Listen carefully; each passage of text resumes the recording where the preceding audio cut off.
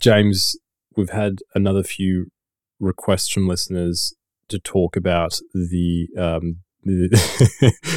been a lot of talk about this these bar graphs with T's put in instead of error bars. This is yeah, this is a classic. Look, you think you've seen everything when it comes to image manipulation, but this is something completely different. And for this particular image, you have your standard bar plots with your error bars. And the first time I saw this, someone said, "Look at this," and I looked at it. I'm like, "Oh, that's a bit weird." You have a lot of different means, and the error bars are exactly the same. That's odd. But when you zoom in, the error bars are actually T's. The authors, this is incredible. You ever seen anything like this, James? In general, look, there is a saying in the little sorority we have of people who do error detection stuff and academic integrity stuff, etc., etc., etc. That we only catch the bad frauds. We only catch the dumb frauds. Yeah? Because it should be, if you were good at making things up, if you understood complicated scientific information very well, it should be very easy to fabricate it or to falsify it or to p-hack it very, very, very straightforwardly. And the idea that there's these howlers in the literature that can just be readily found and then communicated in a way where other people see it and go, "Oh yeah, that is bullshit." We saw that coming. It's something of a surprise to people sometimes, just how bad and obvious it is. But there's that, and then there's making your error bars T's with serifs. Literal T's. Literal T's. And not in like aerial computer, where it's a perfectly straight line of pixels, with a perfectly vertical line of pixels. It's a T with serifs. When you're doing that, you might as well make the title of the paper "I did a science." It's something else. Why not? Why not just go "I did a science"? What about "I have done work" or whatever? That's a good alternative working title. I'm surprised they didn't ask the FBI to investigate people who have commented on this on PubPeer, like another author has recently done. I think you may have seen this. You may have seen this. This is just going to be an episode of talking shit about things that you've seen that annoy you slightly, Daniel. There's nothing to be gained here. Yeah? I mean, look, this again can be dealt with in 30 seconds. If you don't know what PubPeer is, I mean, to a degree that's understandable, but if you're a modern author, like really it should have happened. But if you need to ask people in public without, say, Googling it, in which case you'll find dozens of individual articles written about it over a period of nearly a decade. That's a missed opportunity not to look like a complete dimwit. And then, if you request for the authorities to become involved, then you're you should be living in a fish tank, honestly. This is living in a fish tank point, really. Your contribution to global public discourse is glub, glub, glub. There we go. I mean, if you've got any more 30-second takes on people who are annoying, I could do this the entire day. Yeah, that's it. But yeah, the error bar thing. I'll post a link to this image. You have to see it to believe it. It's something else. I haven't actually checked what the status of that paper is. But it's under investigation. But I don't really know what there is to investigate. Really, isn't it in an MDPI journal? They'll probably give it an award. Yeah, or maybe it was a Hindawi. I'm not sure. One of the two. Give it 2 awards. Okay. Speaking of awards or giving yourself awards, I want to talk about this a blog post that was posted on Inside Higher Ed, and it has quite the headline, and it starts, "The End of Decency When Self-Promotion Goes Too Far." And look, this is an interesting one because the author of this particular post is making the argument that people are self-promoting too much, and it's got to stop. And I think it's interesting to talk about this because, especially as early career researchers, we do need to do this kind of stuff. I always get quite surprised. Well, I'm actually not even surprised by this anymore, but a lot of more prestigious unis in the US, somebody just does a very standard study, and there's a press release. There's a whole press team with a glowing press release with something that is the sort of thing that you wouldn't think actually justifies a press release. So you have some people who have these resources to be able to promote their work, either whether it's the administration at the university or whether it's senior folks that they work with. But a lot of people don't have these sort of things, and they need to be out there actually talking about their work. Yet we have this person coming on going, no, this is too much. It's okay to promote your work when you're at conferences, and doing this in the past is fine, particularly when you want a job. But now with social media, people have the opportunity to talk about their work too much, and it has to end because it is the end of decency. James, I was very interested to get your take on this, because I would have thought that you're not one that's purely for self-promotion's sake, but I guess you would also understand the need for it. So I honestly want to hear your take on this idea of how much self-promotion is too much, or your idea about the actual post itself. More than anything, I feel like it's a bit confused. Yeah? Okay. Because it gets to the end and it says, and I've got to open it rather than put words into, I don't know this researcher, but rather than putting words into their mouth. Don't get me wrong, it's fine to share and celebrate your accomplishments and milestones in responsible ways. Now, you could write a whole article unpacking the single word responsible in that context. What precisely is a responsible way? Now, the answer to that is, I have no fucking idea. Does that consist of a platform? Are there places that are uncouth? Would Lady Agatha disapprove? Are there untoward promotion methods? Maybe that's part of it. Maybe it's about scale or scope. Like I just got awarded a person who's best at using the sandwich maker in the office, and in our first PhD office, that actually was a title I enjoyed. I definitely made the best sandwiches. I sometimes made them for other people when I was in. That's worth celebrating. In a good mood. Yes. Now, is that worth celebrating? Well, I mean, it's funny. It's a stupid example, but we take that all the way up through silly internal awards, preprints, papers, big papers, promotions, new roles, and then different ways of introducing them. Is it being mentioned in a conversation where you're asking people about how best to do your job? Are you looking for advice? Are you just telling people that you did a great thing? I don't know. I don't know how a certain sense of responsibility goes into this. So I don't really know what's being asked for there. Cultivate an internal sense of responsibility and then go to that. Are people presumably already doing that? You would think so. But let's get to the confusion. I mean, it starts off with, hey, the job market used to be shit, now it's more shit. There's a little bit here I feel like it's a retread of my single contribution to the quiterature literature. Everything's not great. There are less tenure lines. There's less shit to do. There's less money. It's more competitive. And in this environment, I very much understand the need to push your own barrow. Okay.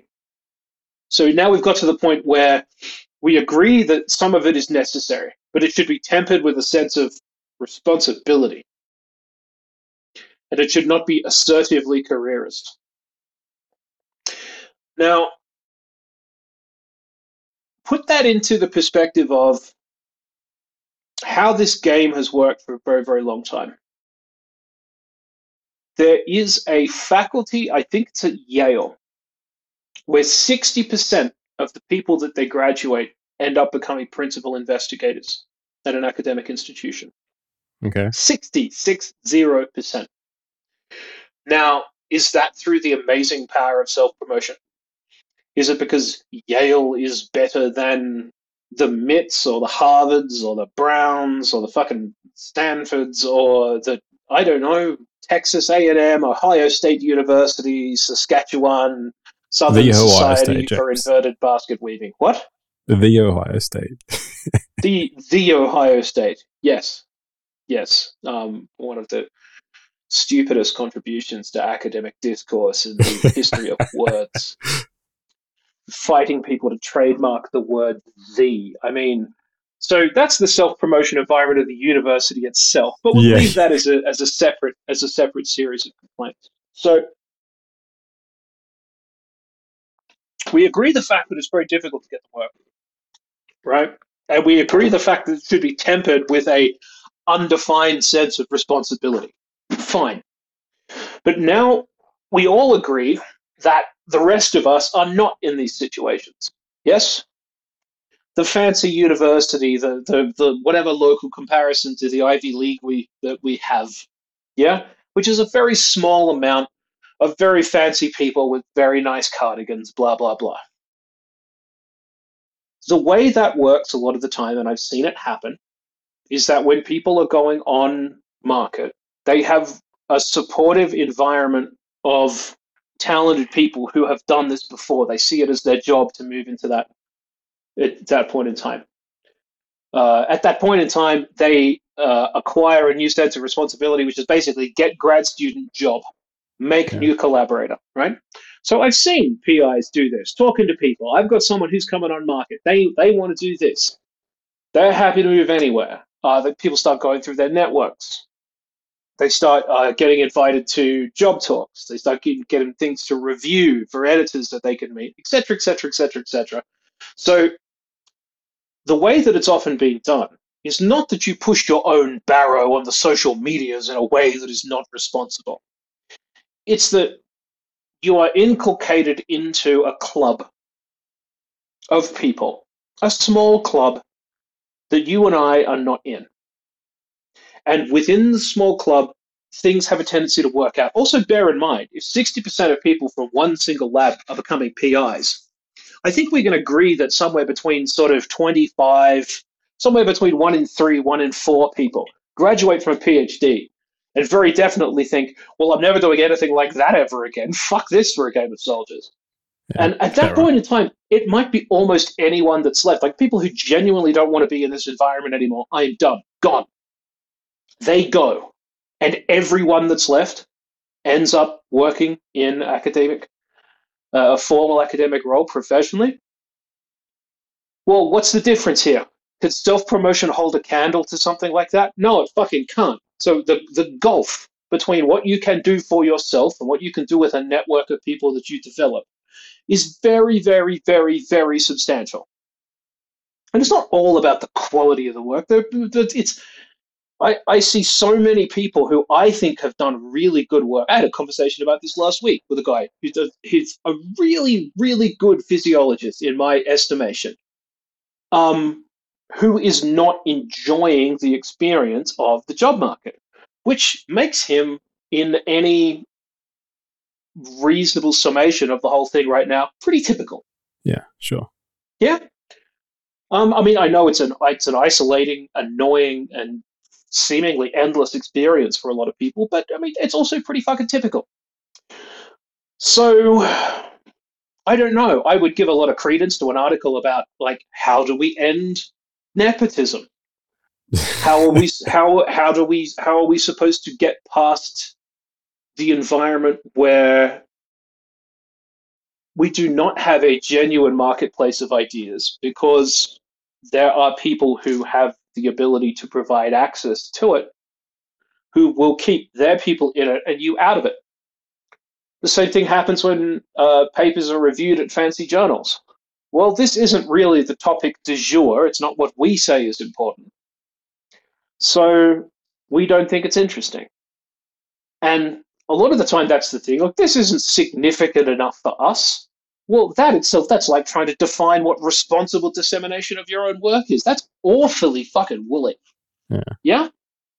So think of someone who doesn't have these opportunities, who's put into this job market, and he's out there trying to hoist their own flag and then say, oh, it's incredibly untoward and uncouth. How could you? Talking about yourself the entire time.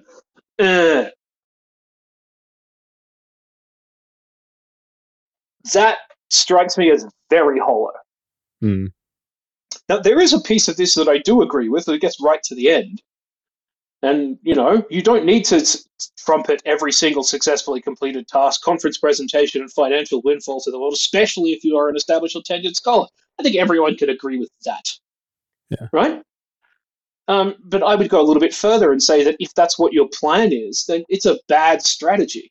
Yeah. I have ignored many people on social media whose contributions to it seemingly consist entirely of, I'm great. I'm really good. I've got a thing. These juniors or seniors? Both. The people who are most interested, right, the people who are most interesting are the people who are using it to be a member of a community. That's what it's about. Yeah, sure. People, so if all you do is talk every day about how amazing you are, nobody likes you. You are boring. Yeah. You are bringing nothing to other people. You are not a member of a community. You are essentially advertising. Yeah. And advertising without a center it just doesn't work. It's just digital advertising at that particular point in time. It's not changing the nature of the product that you're selling, which is you. Basically, you're just trying to get as much interest as humanly possible. I'm only interested, I'm going to tell people if something really significant happens, I'm only going to tell people something if I think they'll find it interesting.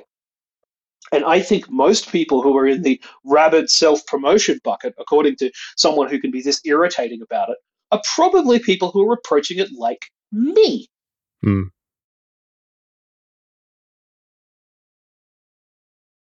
So, it gives you a very kids on the lawn kind of vibe, something like this. Yeah. The irony being, of course, is that relentless self-promotion out of the context of anything that's of any use to anyone else is probably pretty counterproductive. Yeah. Because all these relationships are about other people, And what's it even supposed to do for you? It's not going to stack more of the accomplishments to tell people about. A lot of the accomplishments are fucking fake anyway. So I don't know. There's a line here. No one knows where to draw the line. And I think you could sum the entire thing up of it is better for you and it is better for other people if you confine your public conversations to things that are interesting to others. And there's probably a happy piece of a Venn diagram where everyone wins here. Yeah. Which is where what you're writing about, that's your special stuff, is presented in such a way that other people will find it interesting. Not just as a series of hyperlinks about how great. So, also, frankly, I don't see this. This feels to me like a very sort of like a reaction against the social media of 2006. When I see an evolved ecosystem where people in their 60s are writing Mastodon private messages to each other to start collaborations, that's not the world that's being described here. No. It really isn't. And people who are sincere about it will often go, well, hey, social media in its broader sense has brought me a lot. I got into good fights in that Facebook group. I enjoyed. I went and did that podcast with that person because I saw it being released on Instagram. Yeah. I was on the Everything Hurts podcast, and one of my balls fell off. And 50 guests so far. Yeah. Now they call me One Pack. The diminutive brother of Tupac, presumably. Where did that come from? People are mature about this now, and I don't think people need to be told that nobody likes a reflexive, inveterate show-off. Is that news to anyone? We're 20 years into this experiment of talking to each other in digital space. And the whole idea of, it's all about me, it's all about me, it's all about me, if that's still not something that it's just come through to people is annoying, I don't know. There's probably a small core group of people that got this author's goat and wound them up about something or other. But I don't know. I mean, I've often made fun of you for promoting your own stuff. And that's largely because of your face. It's not because I think you're particularly egregious about it. Because in general, I mean, a lot of the stuff that you've done, you are quite a helpful person at the end of the day, no matter how annoying you are when you're doing it. A lot of the time, if you're developing resources and giving them away, I think you're doing it out of a genuine desire to see other people do a useful thing with what you've built. Yeah. Or you wouldn't write a paper, you wouldn't bug me to write a paper with you about how do other people get into podcasting, what's the mechanics of this. You wouldn't write a guide to, there's no need to be scared of social media. It's just a regular thing people use to communicate. This is how you do it. You wouldn't write explainer papers. You wouldn't, you see opportunities in terms of lots of people will read this and that will make me a special boy, right? Because that's never going to go away. It exists to be seen and useful to others. Useful, but it's never entirely divorced from the idea of it. If it's useful to others, it's going to be useful to me personally, and that's what really matters. You are actually trying to help people. Mm. So, that's my impression. Maybe you're a far more cynical little bastard than I ever gave you credit for, Daniel. But I don't think so at this point. I really don't think so. Yeah. Anyway, I've talked a lot about this, and I feel like I'm done with this now, and that there is really nothing left in the well here. I don't really care about this a lot, Dan. You've just made me talk about it. I do think I do think that you made a good point in that the benefits that you get from going to Yale aren't that you're necessarily a better researcher. It's the networks that you get access to and the name that you get access to.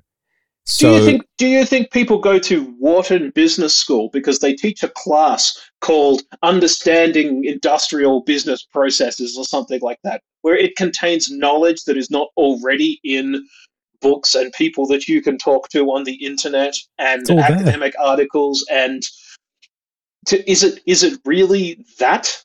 Is it really the it's to meet people. It's to become part of an alumni network. It's to become a classmate with someone that you see and solve problems and go through all of. If you took all of the things out, this is one of the reasons that, sometimes you see people say MBAs are great and online MBAs are fucking terrible, right?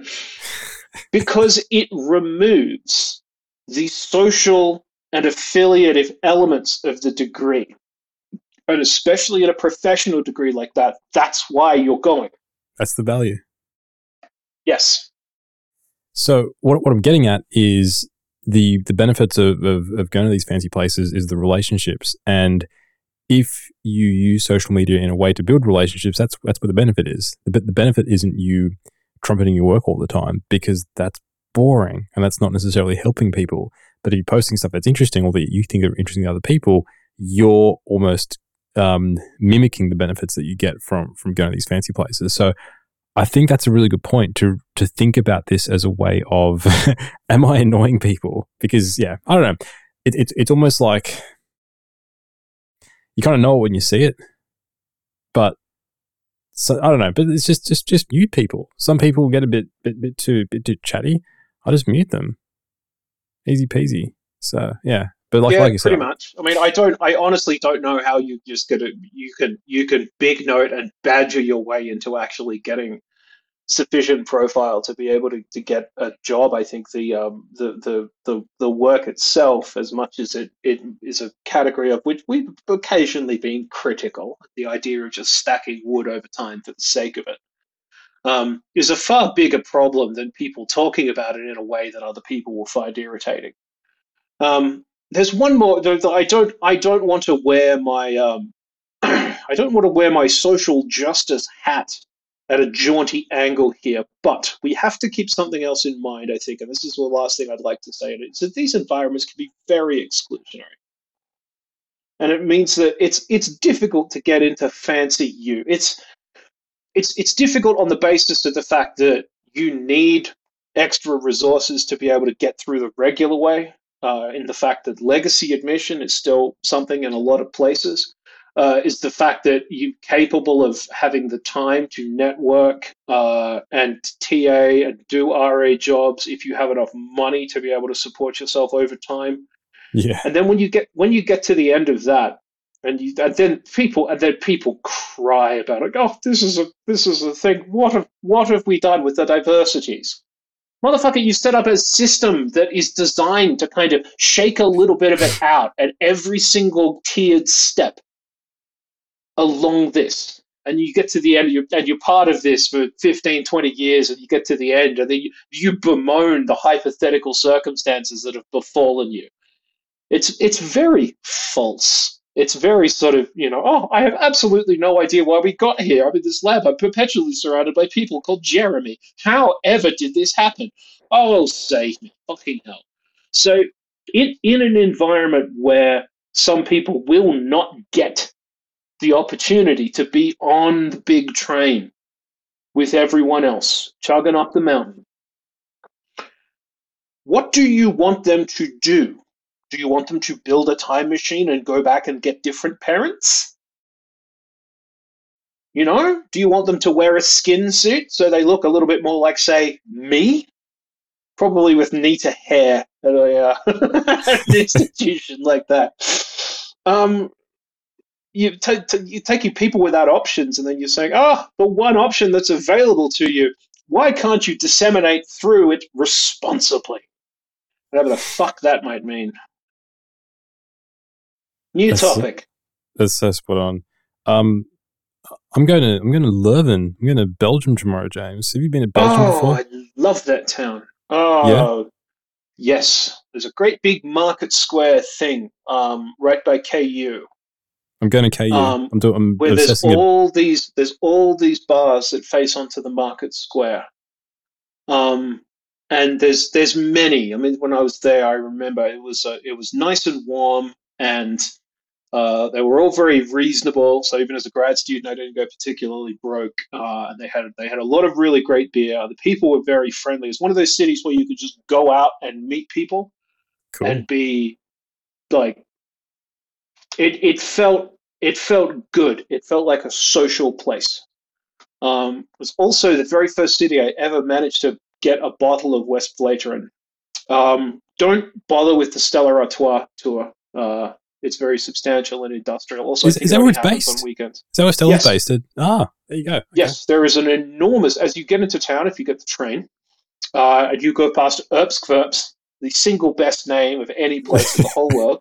I'll have to get shout out to the homies in Erbskwerps. I'm sure there are Herties in Erbskwerps. Oh, what a brilliant name. Belgians should just name everything. When you get right to the end of the line and you get off the train, the thing that you immediately see, the enormous building of doom, is the Stella Artois Brewery. Ah, okay. Yeah, I have been to Leuven, weirdly enough, 3 separate times. Twice for conferencey stuff, and once just to be there and knock about, because it's the end of the line on the local train, and Belgium is a perfectly civilized place to knock about in. Nice town. Yeah. The thesis defense is apparently in a castle. That'll be good. That's dope. Yeah. Combine that with the Finnish tradition of swords, and this could be a very interesting defense. Nice. There's Did so you ever- much to be said. There's so much to be said for the idea of a thesis defense. I've come to the conclusion, and not simply because We the missed it, marking of my James. PhD, We not missed simply it. because the marking of my PhD was such a horror show that took such a long time. And eventually, when it was returned, there were very few corrections or anything that I had to make anyway, which was tremendously disappointing. It took them 7 months to get me 2 days worth of work. And the Is that right? idea, yes, it was horrible. It's horrible, and financially, it was extremely stressful. Because you come to a postdoc without a fucking PhD, and if they hold the Yeah. marking up for a million years, there's only so many people you can harass over time. Um, People wonder why I have problems with authority. Holy shit! 7 months. 7 months. I didn't know this. I don't even think we spoke about Oh this. yeah, look, this is Jeez. because bemoaning my fate, I don't think is like in general. A lot of my problems are my own. I don't think it's particularly interesting to other people. That well is quite deep. Maybe there's a whole episode about all the horrible shit that happened to me over time, some point in the future. But I think in exactly the same way that it's very, very satisfying to finish a paper and pre-print it and go there, the thing itself is done. The process is complete, as opposed to the outcome is complete, which is the publication or the marking or the whatever else. I think it's very psychologically kind to have a thesis defense versus a marked thesis over time. I think it's a tremendous, even if it's a bit quiet, even if you just have tea and biscuits and you do it in some crappy little room at the side of the university, when it's over, it provides you with a tremendous sense of finality. And my version of that was getting an email in the middle of the night. And it's not the same. No. It's not the same. You have to do it for yourself. The whole idea, you go to the castle, you talk about the thing, you prepare very hard, you're very nervous, but you have spent the last 2.5 to 4 years, depending on how it works in your individual circumstance, getting ready to get past the thing. And serious people turn up and you are taken seriously. And you have a conversation about everything you've done in a room where you are unambiguously the expert, and other people ask a variety of impertinent questions, and you answer them, and eventually you get to the point where, after quite some time, you agree that this is in fact the end. And then they say congratulations, and everyone claps, and someone hands you a glass of wine, and you get to celebrate the end of the process. I like that. Even if I didn't get a sword and a top hat, I would have taken that over the shit I had to put up with. Because a lot Although of people honestly, tell me. but for real, obviously I would have infinitely preferred the sword. It would be a toss-up, Well, James, you get a sword, but we're going to mail it to you. Like, oh, I'm going to have to think about it. Because when I mention to people that in Australia the thesis defense isn't a thing, their first reaction is "lucky you," and I'm like, "No, lucky you." No, and I promise you. Obviously, we know a lot of people who've done this. We know more Australian people who've graduated from universities than you. No, lucky you. Is this lucky you? I promise you, lucky you. Okay, maybe a stupid question. The reason that there's no thesis defense is distance, correct? Back in the day, it was too expensive, or is there another tradition? I haven't actually looked into this, but I assumed. I think it evolved from the fact that it was very difficult to organize a physical quorum of experts in, say, Townsville or Perth or Adelaide. And a lot of the time, it was very, very common for a very long time to have at least one person who was in your committee that was exercising oversight from elsewhere. And expecting them to fly from, say, New York or Dublin or Kiev to fucking Townsville. Shout out to Herties in Townsville. Yeah, that's 36 hours on a plane, man. And yeah. Like at that point in time, like you're only paying them $300 to mark the thesis. You're going to add an extra $2,500 Yeah. To get them there to do 2 hours work and immediately leave again. Times 3. Yeah. Okay. So okay. Yeah, But and look, of course multiple people. So yeah, during the pandemic, most defenses were done online. It is they possible. certainly were. I was I in. went to several when I was at Northeastern. I went to at least 2 where even within the continental United States it was handled Yeah. digitally. Some Yeah. of it was handled locally. Obviously, sometimes it's possible. It's possible in a city like Boston because there's an awful lot of universities within spitting distance. And sometimes people would come from I don't know, Indiana or Dallas or wherever, somewhere it's a couple of hours, yeah, but you can probably get the whole thing done in a day. You get some plane work, you fly in, you have a good time, maybe you stay overnight, you immediately fly out. Costs a couple of $100, it ain't much, right? But yeah, even that apparently is a was pre-plague too much time for people, which of course I completely understand. Mm. It's not your job. I mean, it's your job to make sure that the work is okay. It's not your job to provide a psychologically satisfying in-person experience for the person who's graduating. It's your point, trying to get them over the line. So, yeah, I do not know why. I do not know why the marking process is still a thing like that. Because also, I mean, if you line by line your way through a thesis, my thesis had 6 manuscripts in it with an Yeah. introduction and a conclusion. It's 141 pages. And that's not long. In some areas that's long, but in general they are longer. Right? It's on the shorter side for our area for a thesis. Yes, but I mean one of the reasons for that was at this point in time you're asking someone to peer review 6 papers Which have already been peer reviewed. Not to say which it's have already perfect, been but peer reviewed. yeah. Yeah? And your perspective on it and how it works and how all the pieces fit together and what it is and rather than That's an afternoon's work. a whole afternoon. Yeah, I mean, it could take hours. I feel like that is the expectation rather than just reviewing the whole thing in its entirety, etc., etc. I mean, the oversight, the oversight over time. I didn't really have a strong committee of people who were helping with how all of this shook out for me. We had people who marked it and they were engaged at the end of the process. I didn't really have any oversight. It's not typical, but I had to do everything myself. Yeah. More or less. Which is not something that I recommend unless you feel like your personality is congruent to mine, in which case, sorry. It's not something I recommend at all. And you get to do it somewhere cool. That's fun. Yeah. I mean, how long is it going to take you to get to Leuven? 2-hour flight. Yeah.